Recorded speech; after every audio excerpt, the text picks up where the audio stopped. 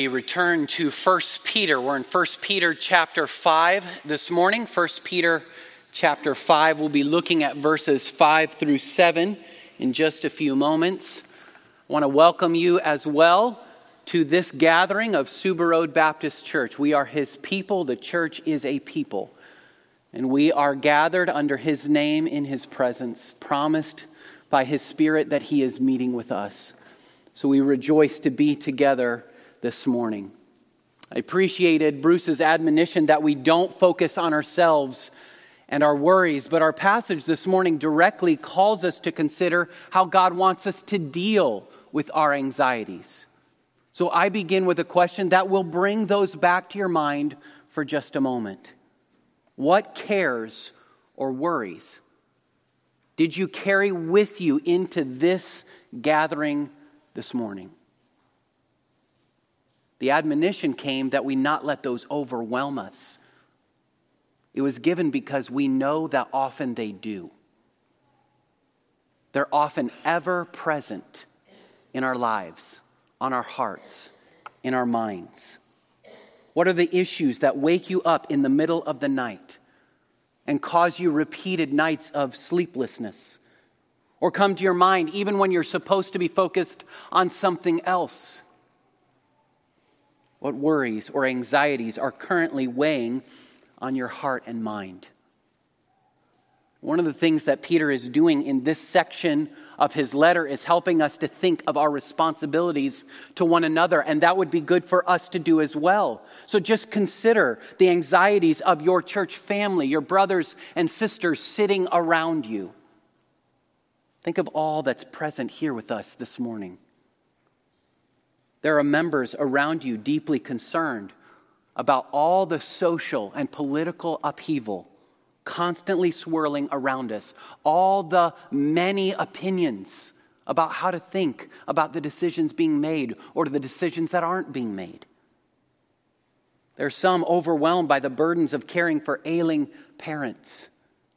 That burden gets more and more difficult physically, emotionally, psychologically, every single day. Perhaps they're wondering, what's the next step? Can I keep going this way? There are some in our body that are carrying the grief of having lost a loved one recently. Others are extremely lonely. Certainly, there are many deeply concerned with their last doctor's visit and what the information they received means for their future. Parents are fearful for their children, deeply concerned for them, recognizing that they may be choosing a path of sin and sorrow rather than following Christ. Some in our church family are struggling with life-dominating sins or guilt from past sin struggles. What we're recognizing is that life is difficult in a sin-cursed earth. Our lives are difficult. Your brothers and sisters in Christ struggle with hardship. And we're constantly facing challenges that would cause us to take our eyes off of Christ, to bring them down to this earth and to our problems and our anxieties. Now, what if I told you that the answer to all of the anxieties and worry that we carry in our lives was humility? Would you believe that's the right answer? Is that the answer you would tend to come up with? Does that make sense? Does it offend you? How does humility relate to our anxieties? What remedy does Peter provide to believers, to us who are facing ever-increasing hostility and hardship in life? Let's look at our text together this morning. We'll read verses 5 through verse 7. This is the word of our God. Verse 5, likewise, you who are younger, be subject to the elders. Clothe yourselves, all of you, with humility toward one another. For God opposes the proud, but gives grace to the humble. Humble yourselves, therefore, under the mighty hand of God, so at the proper time He may exalt you, casting all your anxieties on Him, because He cares for you. Let's ask for God's blessing as we look at this text together this morning. Father, we come before you recognizing our need. Lord, this moment in our week is meant for us to again bow the knee to the King of Kings, to hear him speak, to hear him talk into our lives. Help us to recognize that you know our lives, our needs, the remedies far better than we do.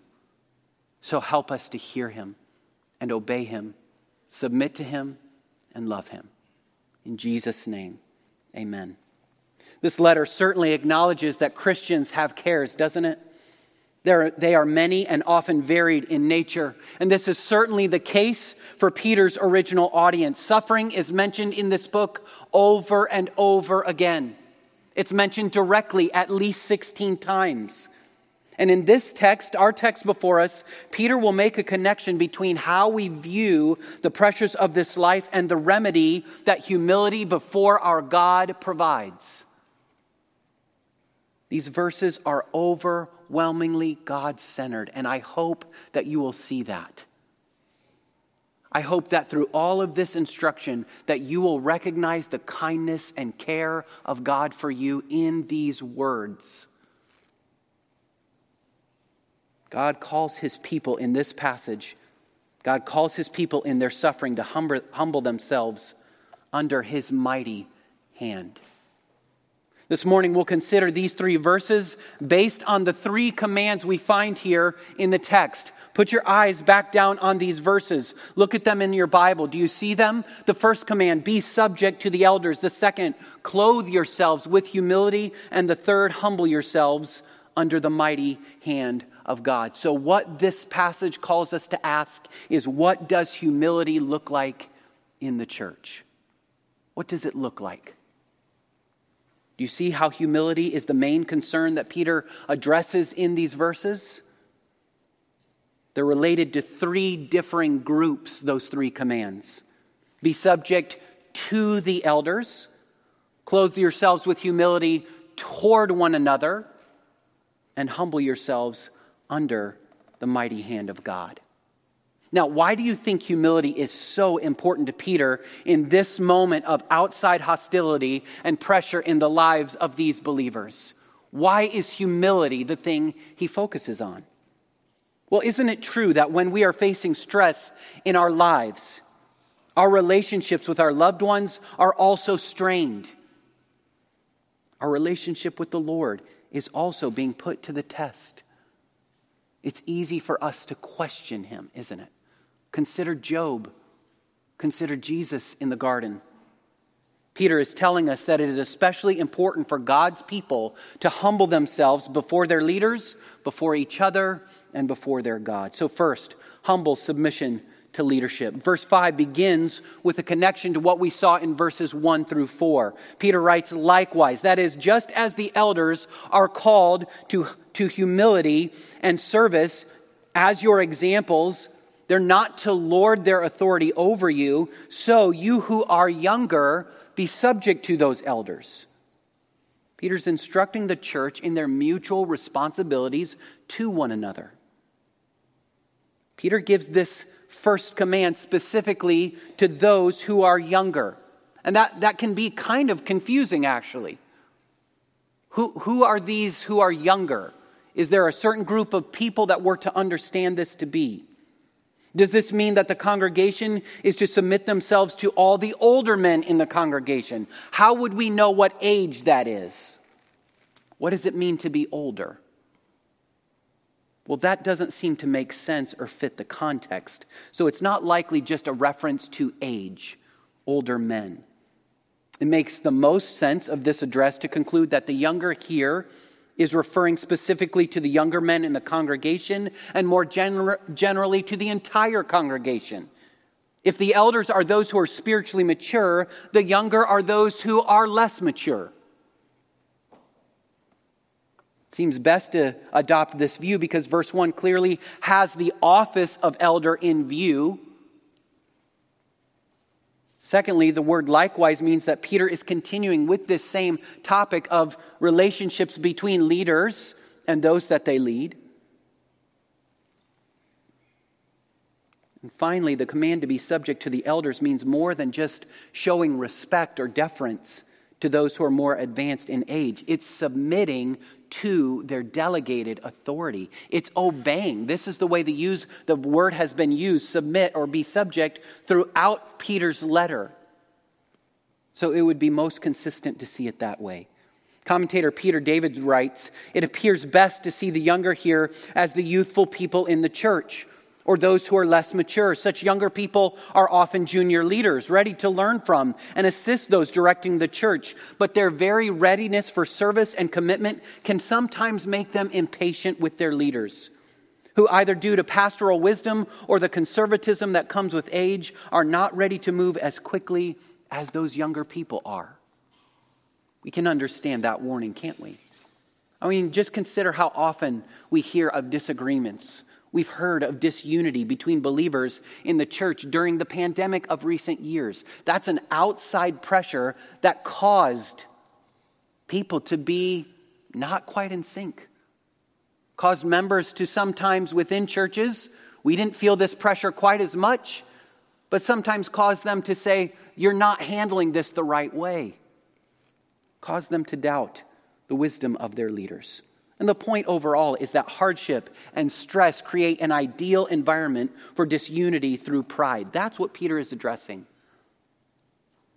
So one pastor wisely applies this verse, stating, "The best training a Christian young man can have in preparation for church leadership is first learn to submit to those that are over them.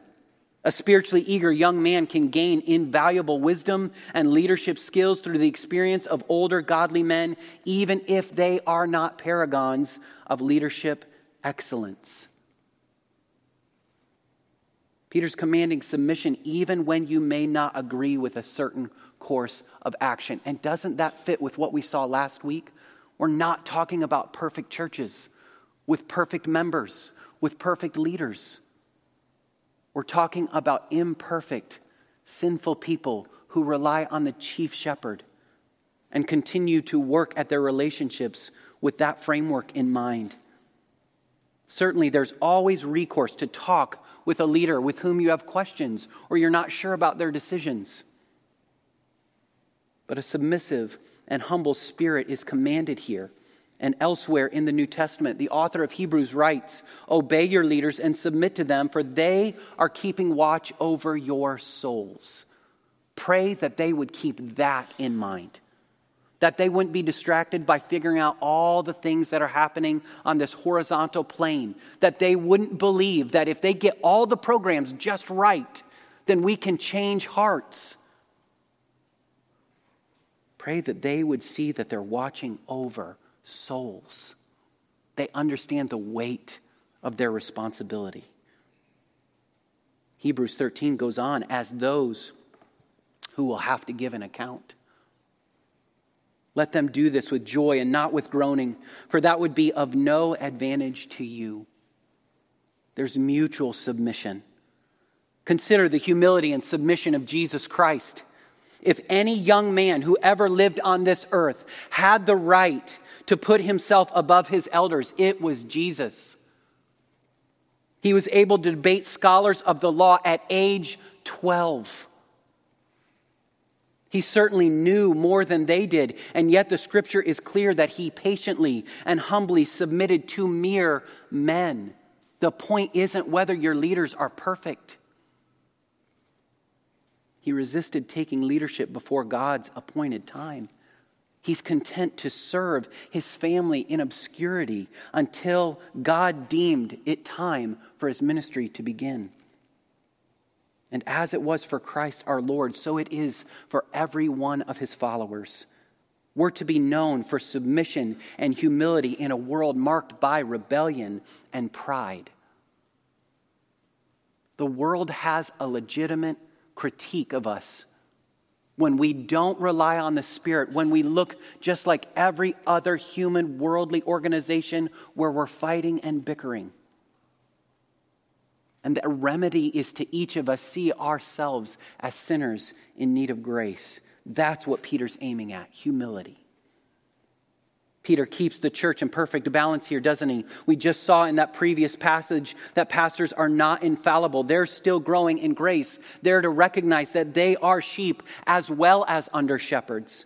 They're to be models of humility and servant leadership and growth in grace. God's provided them, though, as a blessing to the church. So no matter what issue is on the table, humility is always required in our interactions with one another. We see that explicitly now in the second command.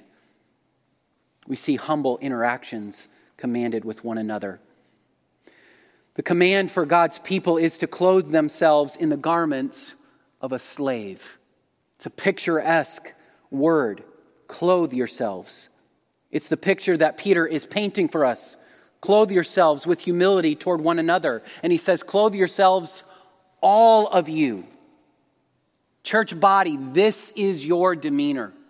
This is your clothing. The term humility speaks of an attitude which puts others first, which thinks of another's desires, needs, and ideas as more worthy of attention than our own. That is a difficult calling, isn't it? That's beyond us humanly. Paul gives us this same admonition in Philippians 2. Do nothing from selfish ambition or conceit, but in humility count others more significant than yourselves. Let each of you look not only to his own interests, but also to the interests of others.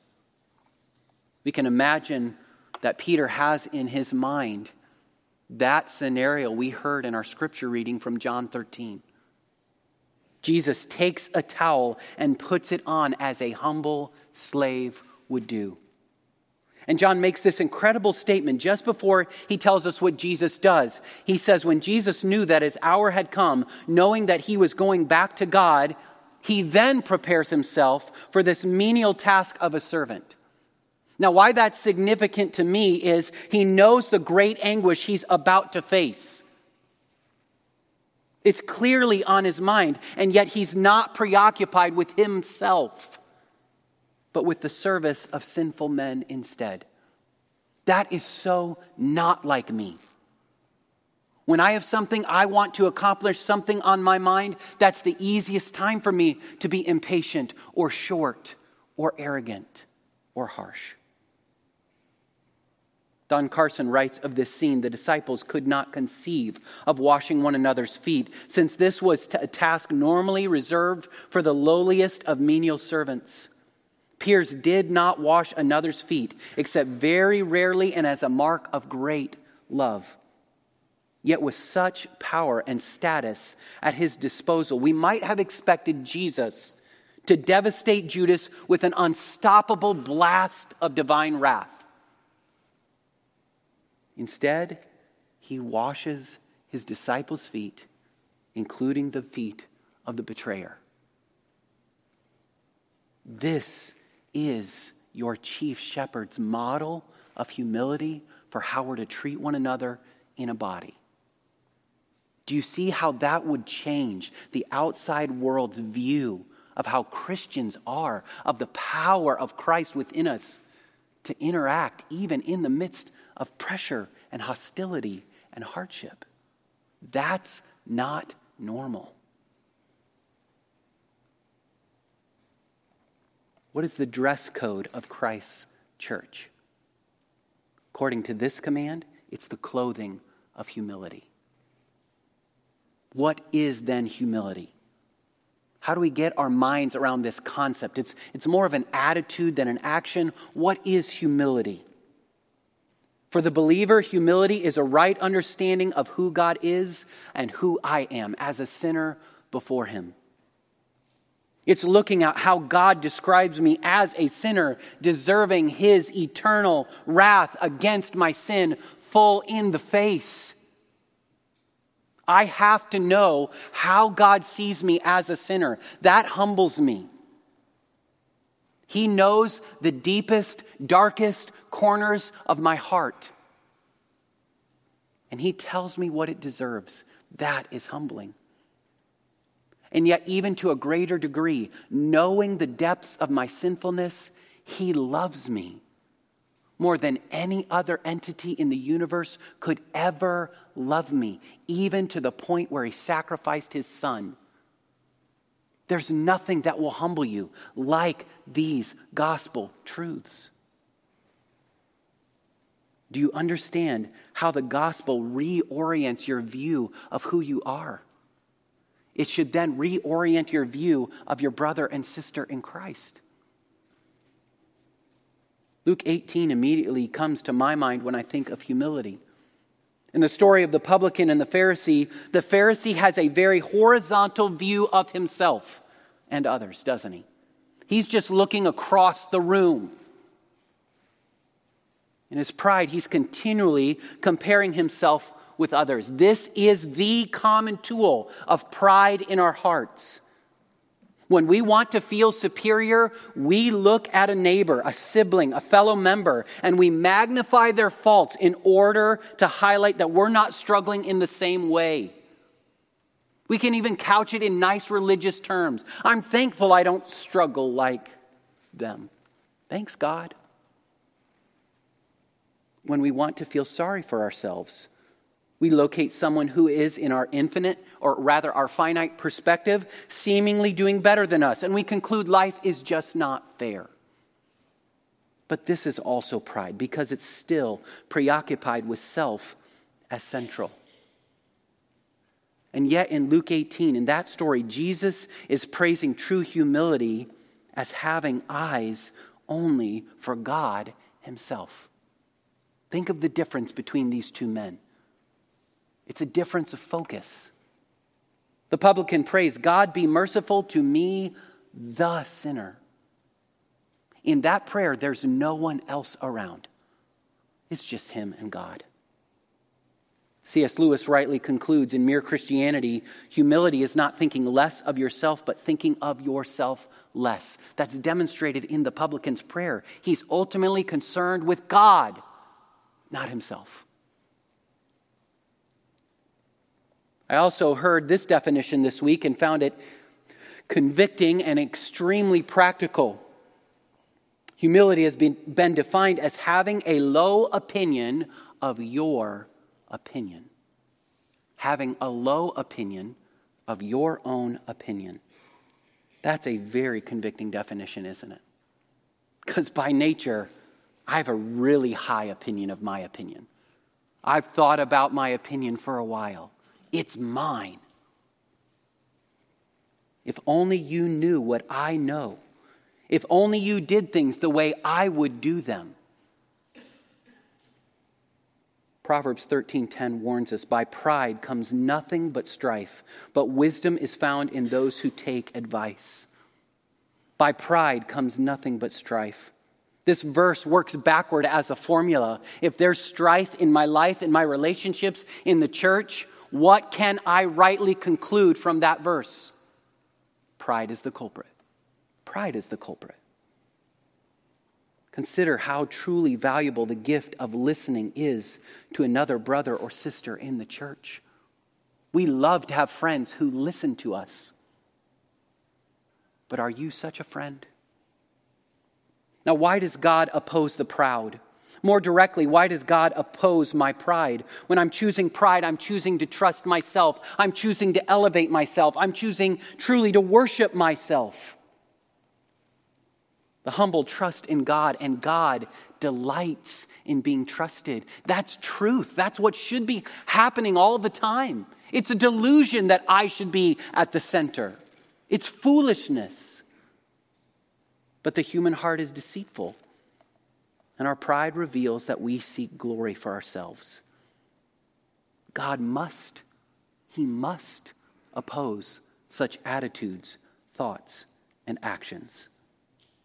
Now, Peter not only provides us with the commands to be humble, he also in these verses provides us with several motivations. We should pursue humility because God opposes our pride. And we need to understand what that verb oppose really means.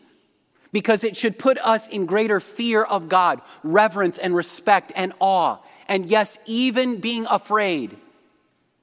of arguing with him, of fighting against him. The word for oppose does not just mean that he stands firm like a well-built wall of defense. No, it means that he is actively fighting against your pride. He resists it. It means he lines up against it to defeat it. He stands as the enemy of your pride.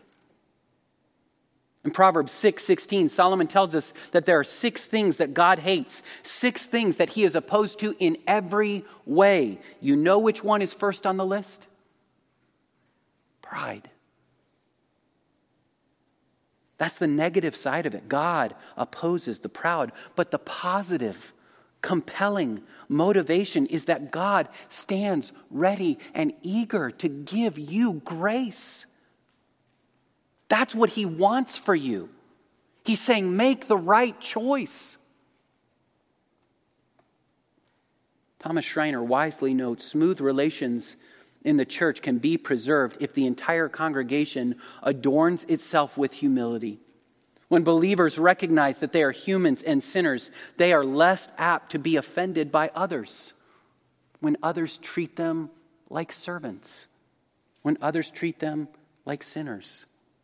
Humility is the oil that allows relationships in the church to run smoothly and lovingly. Pride gets upset when another does not follow our suggestions. That's having a high opinion of your own opinion. Matthew Henry adds, humility is the great preserver of peace and order in all Christian churches and societies. Consequently, pride is the great disturber of them and the cause of most dissensions and breaches in the church. So, church family, while we enjoy a great degree of unity, let us be on guard against this in our own hearts and in our family. Peter commands God's people to humbly submit to their leaders that he has placed over them in the church. He commands God's people to clothe themselves with humility in their relationships within the church, with one another. And finally, he writes, humble yourselves, therefore, under the mighty hand of God, so at the proper time he may exalt you. So thirdly, we see humble dependence on our caring, almighty God. This is our third command in this passage. We humble ourselves under his mighty hand. This is a reference to his power, his sovereign authority and control, his wisdom. For those who knew their Old Testament, this would recall God's mighty deeds of deliverance, of being able to open a sea and provide dry land to walk on. This is a God of power, and he's powerful for you. Just as Christ also suffered and then was exalted, so his followers are on that same path.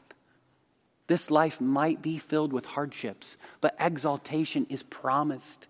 And just as we see it modeled in Christ's life, we will receive that same reward of exaltation and honor. Peter then commands, humble yourselves, casting all your cares on him. This last phrase, casting all your cares, this is telling us how we are to humble ourselves. This isn't a separate idea. This is a subordinate clause. Casting all your cares. That's how you humble yourself. The word casting carries the weight of the imperative. God's telling us to throw our cares, our anxieties, our worries, our fears onto him. Just picture with me, if you would.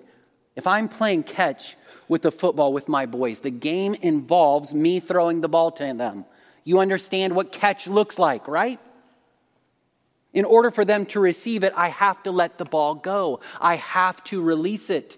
And that's the idea here. It's simple, and yet it's hard for us to practice.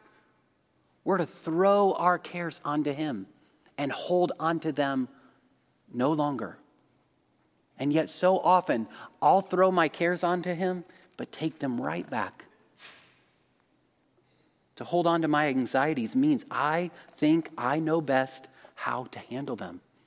That's pride, isn't it? Consider how our pride is perhaps similar to a monkey trap.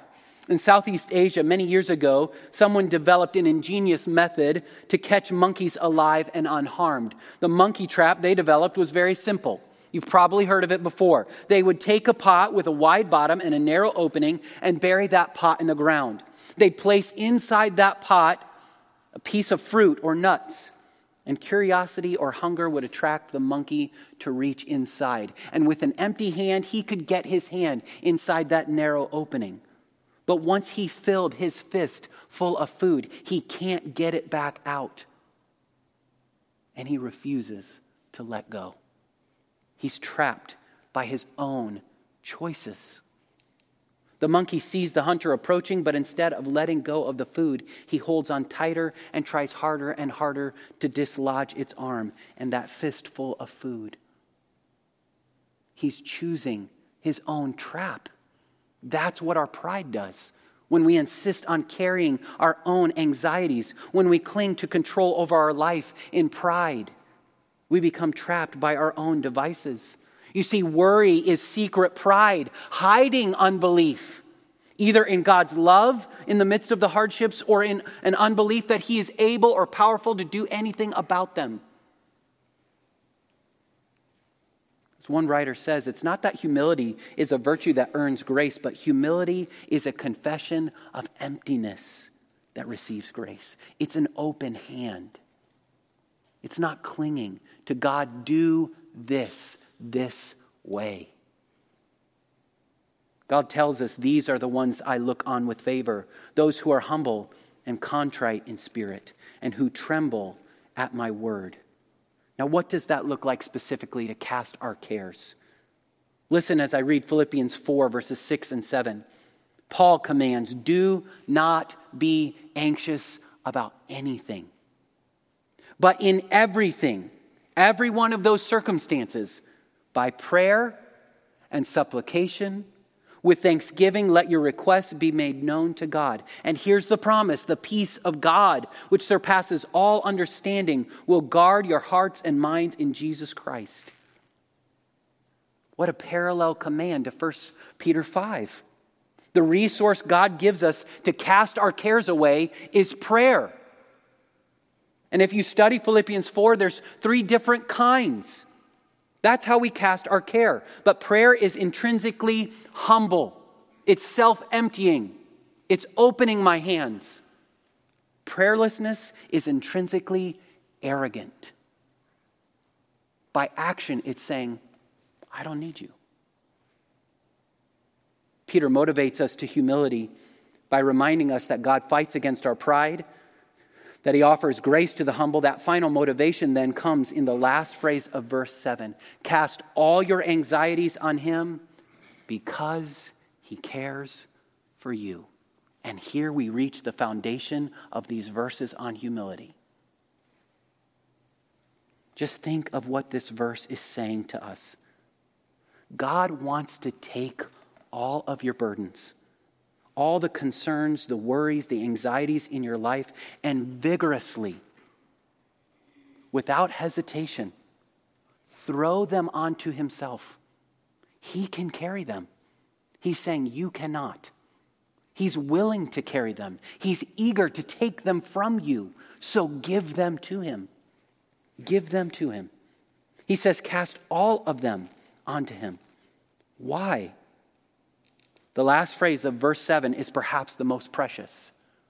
It can be translated as your care becomes his care concerning you. He's saying, I am concerned about your concerns. I am thinking of you.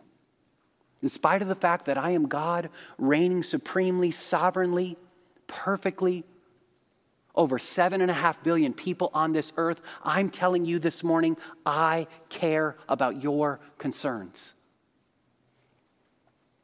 And I insist you turn them over to me.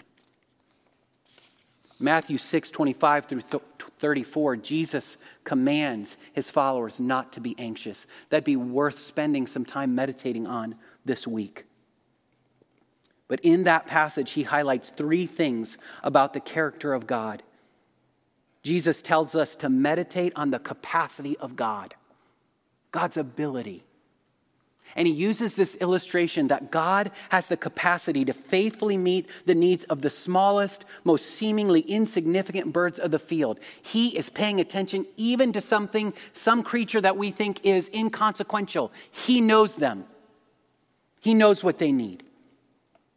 And he cares for you even more than he does for them. If he's so reliable and loving to them, how much more will he be to you? Second, God marvelously and brilliantly clothes the fields with flowers and grass. He's skillful and abundant in his care. He's creative in his provision. He delights in his own providence, in his own provision of the field. How much more so for you? If any of you lack wisdom, let him ask of God, who gives to all men liberally, open-handedly. And finally, Jesus says that God is fully aware of your every need. But Jesus, like Peter, adds a rebuke for us in our worries. Jesus says it this way, "Oh, you of little faith." Do you see how pride and unbelief are linked here? Why is worry inherently proud? Because it's an expression of a small view of God and a big view of self. It's revealing a heart fixated on my understanding of my needs and my problems rather than resting in God's ability and care for me. When I worry, I'm figuring out how things should work out as if I am God. I want control, but that's not my place. When I'm convinced of God's ability and God's care, I will not worry. When I'm doubting his ability and his care for me, then I cling to my worries because I secretly, blindly, and wrongly believe in that moment that I can handle them better than he. Now, so often in the past, I've thought of this passage in very individual terms. That was the way I applied it so often. This is about me casting my cares on him. But Peter gives these commands to congregations. He's telling individual believers to do that within earshot of all the other believers. Look back again at these verses and note that the pronouns are all plural. He cares for you all. The setting is corporate. So I think it's completely legitimate then to at least say one part of an application of this is that we're to share these burdens with one another. Doesn't that seem consistent with Scripture? Certainly we have individual responsibility to cast our cares on him, but we don't have to do that alone. Hebrews 3:13 says, "Exhort one another every day as long as it is called today, so that none of you may be hardened by the deceitfulness of sin." You need other believers to help you cast your cares. And God provides them in a church family. Have you found it to be true in your walk with the Lord that one of the primary ways that you tangibly know that he's caring for you is through the care of another believer in your life? Isn't it true that we regularly need other believers to help us walk with God through our pain and suffering? It can be proud to close your mouth and not share what's going on in your heart. Can I again urge you to lean into this means of God's grace to you? I'm learning that I need to be much more open about the things I'm struggling with and lean into the means of God's people helping care for me, speak truth into my life, pray with me. As you're fighting to humbly depend on God instead of wrongly, even arrogantly clinging to your anxieties, you need God's people. In order to faithfully pursue humility, we're to employ all the ordinary means of grace. You've heard them all this morning. Study his sovereign might and steadfast love in his word. That's what Jesus does in Matthew 6. We're to remind ourselves from the study of his word just how capable and faithful and loving he is. We're commanded to cast our care on him in humble dependence through prayer. And these are corporate commands. We do both in the fellowship of other brothers and sisters in Christ. One of the best ways to do so at Suber Road where you can do it every week, is to join yourself, faithfully invest in the lives of others in a life group. The passage this morning calls us to cultivate humility by resting in his care. Encouraging his readers to cultivate humility, Ed Welch writes, "Remember that everything you have has been given to you. You didn't earn your life, your breath, or your talents. Allow emerging aches, pains, and physical disabilities to remind you that you are indeed wasting away. Enjoy being needy before God and others. That's a wonderful place to be, for his grace is sufficient. You certainly cannot survive without God's moment-to-moment care, and you cannot survive without other members of the body of Christ. So he encourages, identify yourself as the Lord's slave and delight in that. And remember that when you aim to find anything in which to boast, remember that you cannot boast in that and in Jesus at the same time. You can only do one or the other, and the gospel urges you to cast all your care on him because he cares for you. I want to close by asking, how do you know that's true?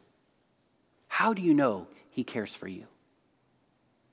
Why can I trust that he is loving and good when I'm facing extreme pressure and hardship, when my life circumstances seem to be so far out of my control and it doesn't seem like things are going right?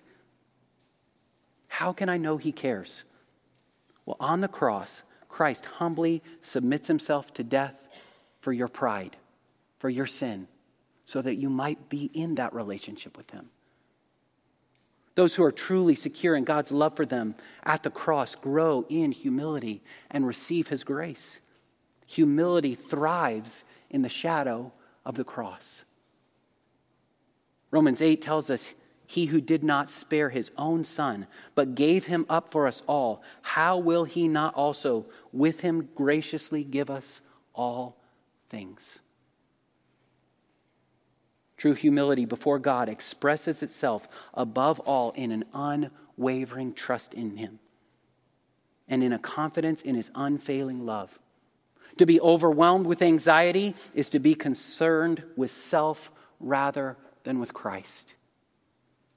So you have a choice. We have a choice to make. Will you choose humility and rest in his grace, or choose your anxiety and pride and be resisted? We're called to turn to our Christ this morning. Let's pray. Father in heaven, we're so grateful for your word, for how well and clearly and wisely it diagnoses the needs of our heart. Lord, this is a passage, a topic, a text that speaks directly to where we all live. We are all excellent at meditating on our cares and our concerns. Help us to grow in our ability to meditate on who you are. Help us to grow in prayer, depending on your grace, seeking it in humility. Father, you offer grace to the humble. So may we turn from our pride. May we recognize your care. May we know that you are mighty. Help us to respond with humility this morning. In Jesus' name, amen.